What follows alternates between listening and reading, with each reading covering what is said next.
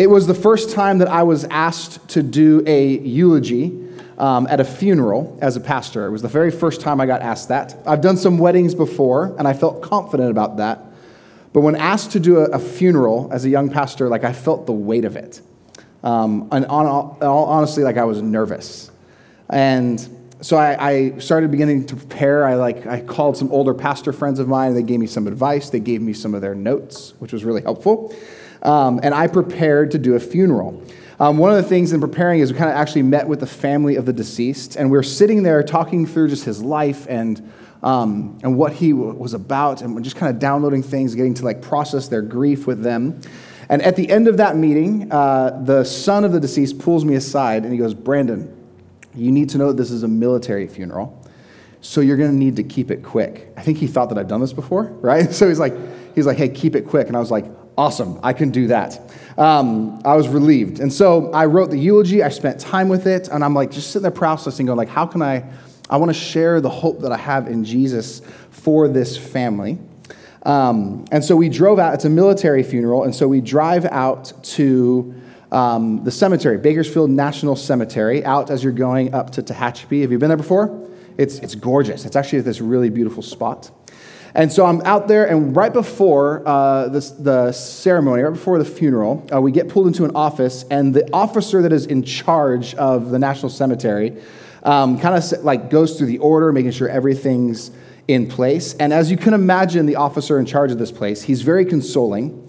He's very kind and compassionate, but he also has that like military no-nonsense about him, right? Very reverent, very military no-nonsense. And he kind of goes through the order. And as we're going out to do the funeral, he pulls me aside and he goes, "Pastor, you have 5 minutes and not 1 minute more." And then he looks at me like dead in the eyes and he's like, "I will cut you off." And I was like, "Yes, sir. Yes, sir." Like, that's no problem. Problem is I had like 10 minutes prepared. I had a thing. I was ready for it. And they wanted me to sing a song. And now I'm like scared to death because I've got 5 minutes and this guy is eyeballing me the entire time, like with his watch, and he's got it. So I say that because in that situation, in preparing, I had like 3 minutes in a sense to like share some hope or like to talk about this guy's following Jesus. And the thing is like, what do I share now? What do I say? If I had one thing to share, if I had one thing to like press into that moment, what is it that I would share? Typically, if you've been to a Christian funeral before, and you've heard it's like what, usually there's a language that comes with it. And usually the language is like, it's part of the truth, but it's not the whole story. It's part of what it is and not the whole story. And if you would just allow me, let me go into our, let me get to my remote real fast so we can get there.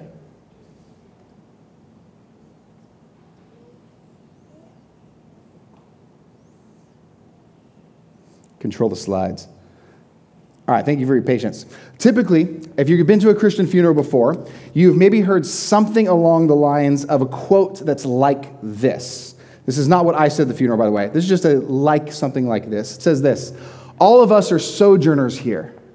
We're strangers and we're exiles. The soul is an exile and a wanderer, which has left heaven for earth, and life on earth as on an island buffeted by the seas. The soul," is what this person's talking about, "imprisoned within the body like an oyster in the shell."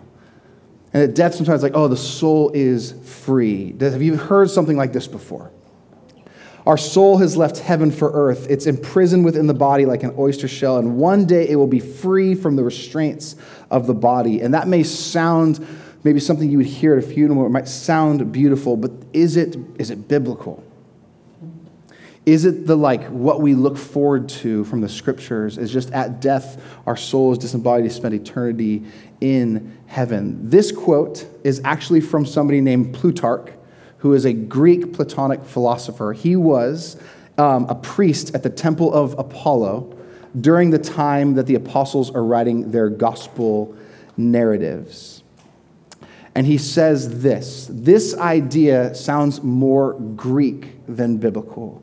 This idea is more Plato than Jesus. It's more Greek than Hebrew. It's more even American than how a Jewish Israelite person would think. God's redemptive project is not just to get the soul out of the body, but to redeem all of creation. And that's what we're going to talk about today. As I was giving the eulogy at this funeral, I don't think I landed where I'm going to talk today. I didn't butcher it, but I'd if I can just do it one more time, because I think what I would have shared is the hope of resurrection.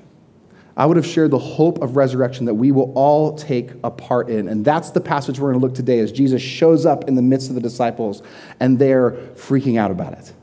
What does this mean? And here's my main point for today. I'll give it to you now and we'll hit it at the end. What God did for Jesus on Easter Day, he will do for all of his people. At the end, raising them to new bodily life to share in the life of the new world. This is why Easter is worth celebrating.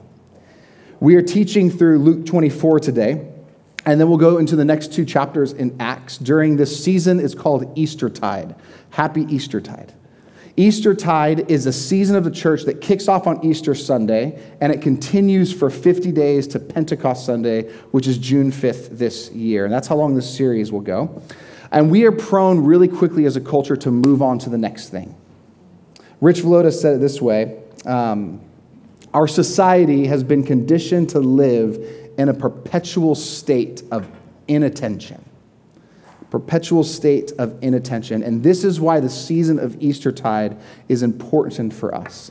Because often we just celebrate one day and then we move on to the next. Some of you actually spent 40 days in Lent, and you spent 40 days like repenting and renewing, and even some of you are fasting from something, and then Easter comes, you're we're done, right? It's all this work in a sense, and they're we're done.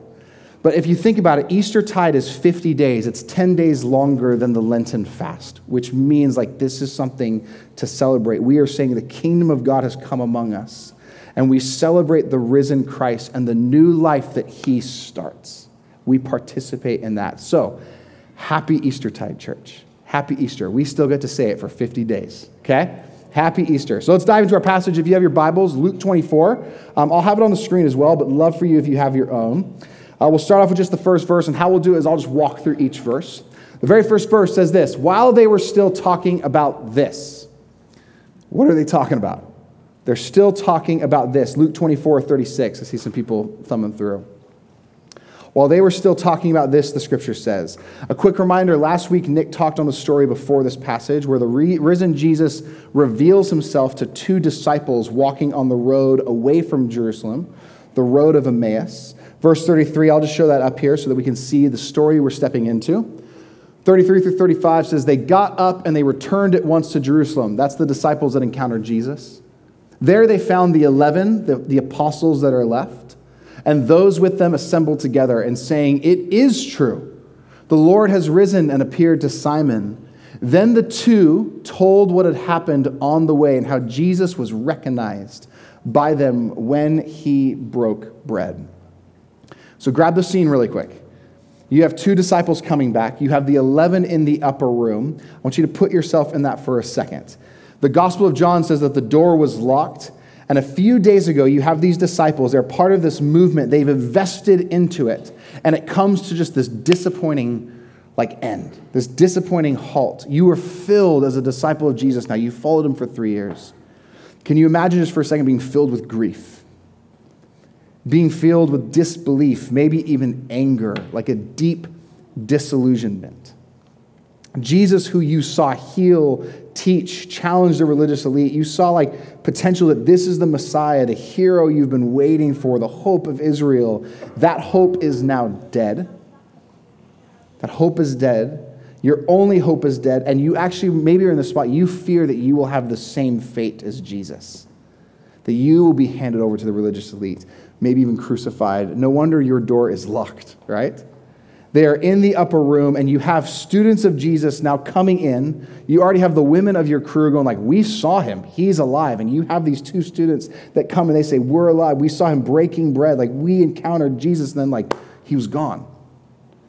Can you imagine, just for you, if you're in that moment, the cocktail of emotions that would be going through you? What is happening? Maybe some of you would just be trying to convince your friends, no, I saw him. This is true. Maybe some of you play the skeptic more in your role, and you're no way, man. There's no way that that's true. That's not happening. Maybe some of you would be just in wonderment and just what is happening? What would you be like in this situation? In that upper room, how would you act? Our passage today says this: while they were still talking about this, it's in the midst of them talking about this, it says this, that Jesus himself stood among them. Jesus himself stood among them and started speaking. You're in this argument. People are saying this is happening. No, it's not. Could it be? And Jesus goes here I am. This incredible moment. Can you imagine the confusion? And what does Jesus say to them? Jesus says this: peace be with you. Peace be with you. Jesus stands in their midst and says, peace be with you. Peace be with you is just a casual greeting in the first century, used all the time. The phrase is shalom aleichem. And it's every day. It's a standard greeting. It's as standard as an Aussie saying, good day, mate. And I wish I could do the accent, but I can't do an Aussie accent. But it's like as standard as that. Or maybe as standard as us in our culture. We don't even say hi anymore. We say what? What's up? I think we say, how are you doing, right? Which, as an aside, is a question we actually don't really want people to answer, right? How you doing? No, please don't answer that really. Just say how you doing back. But it's as common as that. It's like Jesus standing in their midst, in the midst of that tension, among them, and he says, how are you doing? Good day. Peace be with you. However, this common phrase is loaded with meaning. It's loaded with significance. Peace in the peace be with you is the Hebrew word shalom. The Hebrew word shalom. Everybody say shalom this morning. Just a shalom. Shalom aleichem is what he says. It's not peace meaning the absence of conflict. Shalom is peace, meaning the restorative of fullness, wholeness. Shalom in every world, in every aspect of life, it's this sense of coming back together, of life as it should be. Shalom is what he says to them. The Gospels of Luke and John actually record Jesus saying this 4 times as in his resurrected state. So Jesus says this to them. In the next verse, it says this. How do they respond? So they were startled and frightened, thinking they saw a ghost. Yeah, they were. I'd be spooked. Would you? Be spooked. They're spooked. They thought they were seeing a ghost or some kind of spirit or a purely spiritual being. And Luke here has the disciples thinking that Jesus is a ghost. And in a few verses, Jesus is actually going to address this ghost theory. And he's going to show him his body and look, no, I have bones and I have flesh. But this is really important for us. And if you notice as we read this passage, Luke really hones in here on this ghost thing. He starts talking about it a lot. This is not a ghostly apparition. What Luke is saying here is this isn't a mirage. Luke is not saying this is an hallucination after some ayahuasca psychedelic retreat or anything like that. He's saying, no, something extraordinary has just happened. A bodily resurrection. This is something entirely unexpected and different. The view of resurrection was rooted and held in many Jews at the time, though not all. Resurrection was a contentious debate in Jesus' day and deep within the story of Israel and its scriptures. And during the 400 years between the Old Testament and the New Testament, it became something that they really began to wrestle with. The Jews were agonizing over 2 constraints. One was this, the goodness of creation. That God has created, he's created things good. It is good. And also the commitment of God to justice on the other hand. And the Psalms and the prophets insist that God cares deeply about putting right what has gone wrong in the world. And they really anticipated the judgment of God. And when you hear judgment, I think sometimes we think of the consequential notes of that word. But judgment, justice, God putting things right is something that the Jews looked forward to. It was a joyous, celebrating moment that the good God would put everything right as it should be at last. Justice means making things right again at last, getting the original creation project back on track. And so this idea of resurrection shows up in the gospel accounts all the time. There was a project of the Pharisees, you guys heard of them before, who believed that resurrection in the age to come was for those who were faithful to Yahweh. The Pharisees knew that there would be an age to come where God would resurrect all people to their physical bodies, some to life, some to death. It was a creation not out of everything like the beginning, but a new creation out of the old. This is what the Pharisees believed. And you also have a group in the first century called the Sadducees who did not believe in the resurrection of the dead, but believed in more of the traditional Jewish idea of Sheol, or just the grave for those who had died. And between those two thoughts, there was much to argue about. And we see that in the scriptures, even just this little one from Luke 20. Luke 20 says this. We won't do the whole story, but just to get the picture of just the atmosphere that this is in. Some of the Sadducees who say there is no resurrection, they come to Jesus with a question. And the question is like, do you get married in the resurrection? That was the question they gave to Jesus. But here you already see they're arguing with Jesus about the debate of resurrection. Or Martha at Lazarus' grave. Lazarus has died. Martha comes out to meet him. Martha says this to Jesus. Jesus, if you'd been here, my brother would not have died. But I know that even now God will give you whatever you ask. Jesus said to Martha, your brother will rise again. And Mary agrees with the Pharisees here. She doesn't agree with the Sadducees, and she answers theologically. Look at this. She says this. Martha answered, I know he will rise again in the resurrection on the last day. If you're reading the New Testament, you'll see it all the time. They're having this conversation about resurrection a lot. Martha believed in the resurrection like the Pharisees, but notice this. She heard Jesus' words about Lazarus rising again and said, yes, I know that, Jesus. I know he will rise again on the last day. And this is important to our passage, and here's what I want you to get. The Jewish context of resurrection did not have in its mind the resurrection of one person resurrecting before the ultimate resurrection. This was a new thing. This was a shocking revelation. How does Jesus respond to Martha when she says, yes, I know he will rise again the last day? Jesus said to her what? I am the resurrection and the life. The one who believes in me will live, even though they die. And whoever lives by believing in me will never die. Do you believe this? So back in the upper room, the disciples are shocked to see Jesus among them. This is a new thing. Of course, you're thinking this is a ghost because the resurrection is for all, not just one person. Let's keep going in verse 38. He said to them, why are you troubled, and why do doubts rise in your mind? Look at my hands and feet. It is myself. Touch me and see. A ghost does not have flesh and bones as you see that I have. When he said these things, he showed them his hands and his feet. And while they still did not believe it because of joy and amazement, he asked them, do you have anything to eat? And they gave him a piece of broiled fish, and he took it and he ate them in their presence. I just want to sit this before we talk about resurrection at the end. Notice this. What does Jesus say to them? They are startled and frightened, thinking they saw a ghost. And Jesus says, why are you troubled? And why do doubts rise in your mind? I love that translation in the NIV. Why do doubts arise in your mind? How many of you, you've walked through the seasons of doubt? You've walked through the seasons of troubles. It does feel like that metaphor that Jesus says here. Sometimes it does feel like doubt almost rises in the mind like a tide wave coming in, where it almost pushes out anything else until it just overtakes. In the rising of doubt in the mind, Jesus looks at his disciples. He looks at us today, and he invites us into something. He actually notices it and he addresses it. Doubts and troubles, my friends, doubts and troubles are not foreign to the life of a disciple. They will not be foreign to you. They have not been foreign to me. Here they are with the disciples. Their doubt is rising in their mind. They are troubled. Jesus recognizes this. Doubt is not an enemy of our faith.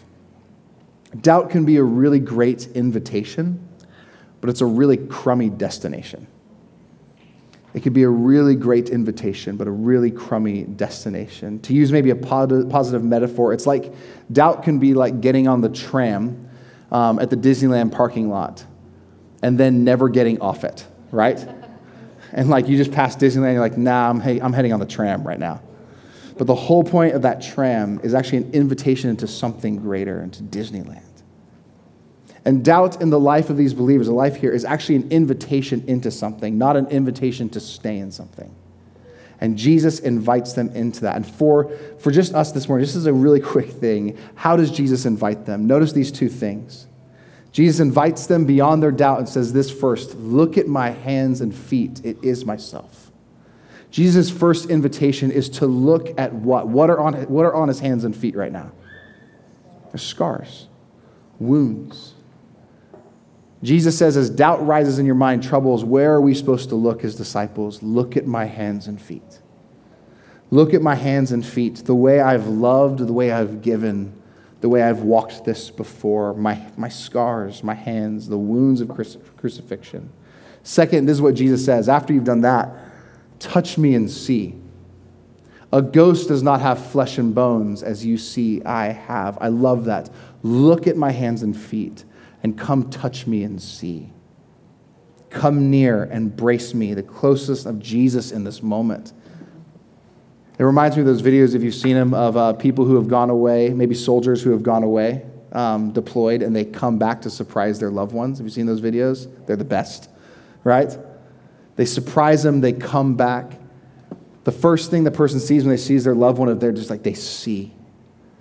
But what comes next is just the explosion of joy as they have to embrace them, right? Jesus here in our time of doubt, in our time of rising doubt, in our time of troubles, invites us, one, to look at his story again. Look at what he's done. Look at how he's loved. And also come embrace me. It is the invitation for us today. In John's gospel, we're not going to hit that today, but another moment comes when the disciple Thomas, he's actually not in the upper room in John's gospel. And the disciples are like, Thomas, you won't believe we saw the risen Jesus. And Thomas goes like, no way, I don't believe it unless I would touch his hands and his feet. We call him Doubting Thomas, right? Which is he got stuck with that name. Like for the rest of history, he's now Doubting Thomas. Like, congratulations, man. But in Doubting Thomas, it's the same thing. Again, put ourselves in his shoes. No Jew had in mind the concept of one person getting resurrected before the resurrection, the day of the Lord. And one of my favorite paintings of this, it's called The Incredulity of St. Thomas by Italian artist Caravaggio. So this was painted in 1602. Just sit with it for a moment. It's one of my favorite pictures of this moment. In it, you have on top, you have Peter, and you have the disciple John. And here is Thomas. And just like good Italian art, good art in this moment, you have a lot of light and dark. The light is coming from the side of Christ. You notice that? Expelling the dark. You have Jesus. It's an odd picture, I know. But you have Jesus, look at that. He's guiding Thomas's hands to touch his wounds, to believe. My favorite moment in this whole thing is this right here. You have Thomas's reaction to it. If you look at before, you have Peter and you have John's, their brows are like still looking, still wondering, but you have this image of Thomas like getting it, and the light starts to invade his dark eyes. For those of you that are in that moment of doubt rising like a tide and mind in your heart, Jesus invites you into the same encounter. Come touch, look at my hands and feet. Come embrace me. The invitation is to look at the crucified, resurrected Jesus' scars. Jesus, my friends, is the image of God. He is what God is like. He is not a God who is distant or immune from suffering. He's not immune from the suffering or pain, but knows it intimately. Let's finish our section and then a thought at the end. He said to them, "This is what I told you while I was still with you. Everyone must be fulfilled that it is written about me in the law of Moses and the prophets and the Psalms." This encompasses all of the Old Testament. Verse 45, "Then he opened their minds so they can understand the scriptures." I love that. Doubt was one time rising in their minds, and now Jesus opens their minds so they can understand the scriptures. Where there was once doubt, now there's understanding as Christ illuminates. Verse 46, he told them, "This is what is written. The Messiah will suffer and rise from the dead on the third day, and repentance and forgiveness of sins will be preached in his name to all the nations, beginning at Jerusalem. You are witnesses of these things, and I'm going to send you what my Father has promised, but stay in the city until you have been clothed with power from on high. We're going to really talk about that next week as Jesus ascends. But there's a lot we can unpack here, but just to end with this, what we started. What I want to end with is our time this morning is that moment in the story where we are drawn to the odd little piece where Jesus, now resurrected, stands in their midst. They're wondering if they've seen a ghost. And what is the act that Jesus does to show that he is actually, like, he's here? He goes, I'm hungry. Do you have any fish? Right? And he's like, can you just imagine the disciples, they're like, jaws are dropped. And Jesus just like grabs some fish and just starts eating in front of them, right? It's an odd story. Why does Luke put it in there? It's really important for us. If you are a product of 90s culture, like myself, maybe you remember the movie, the 1995 classic about a friendly ghost named Casper. Don't watch it. It's not that great. But starring Christina Ricci, there's this scene in Casper where Casper's housemates, the like ghostly trio, they come down for breakfast. Casper feeds them breakfast. They start eating the food. And it's this really weird scene. They just eat it, and it goes right through them and starts piling on the floor. And Christina Ricci's just like grossed out by it. Luke includes this detail, and it stands out, and it's there for a reason. Because Luke wants us to know that Jesus is eating just like a normal person would in his resurrected state. Jesus is not a ghost eating breakfast. Something else is happening here. And this is what's important for us. Jesus' bodily resurrection, church, is a preview of what is to come for those who have faith in Jesus. Resurrection. We actually participate in it. This is the hope that we have from Jesus' life. Often we just talk about the first stage, which is heaven, which is being with Christ, and we don't tell the rest of the story, which is resurrection. Jesus' bodily resurrection will one day be your bodily resurrection. Not a different body. This one, but different. This one, but different. What does that mean? From Genesis 1 onward, humans are made to rule in God's creation. To rule means to steward and to enable God's creation, not to squash it or exploit it.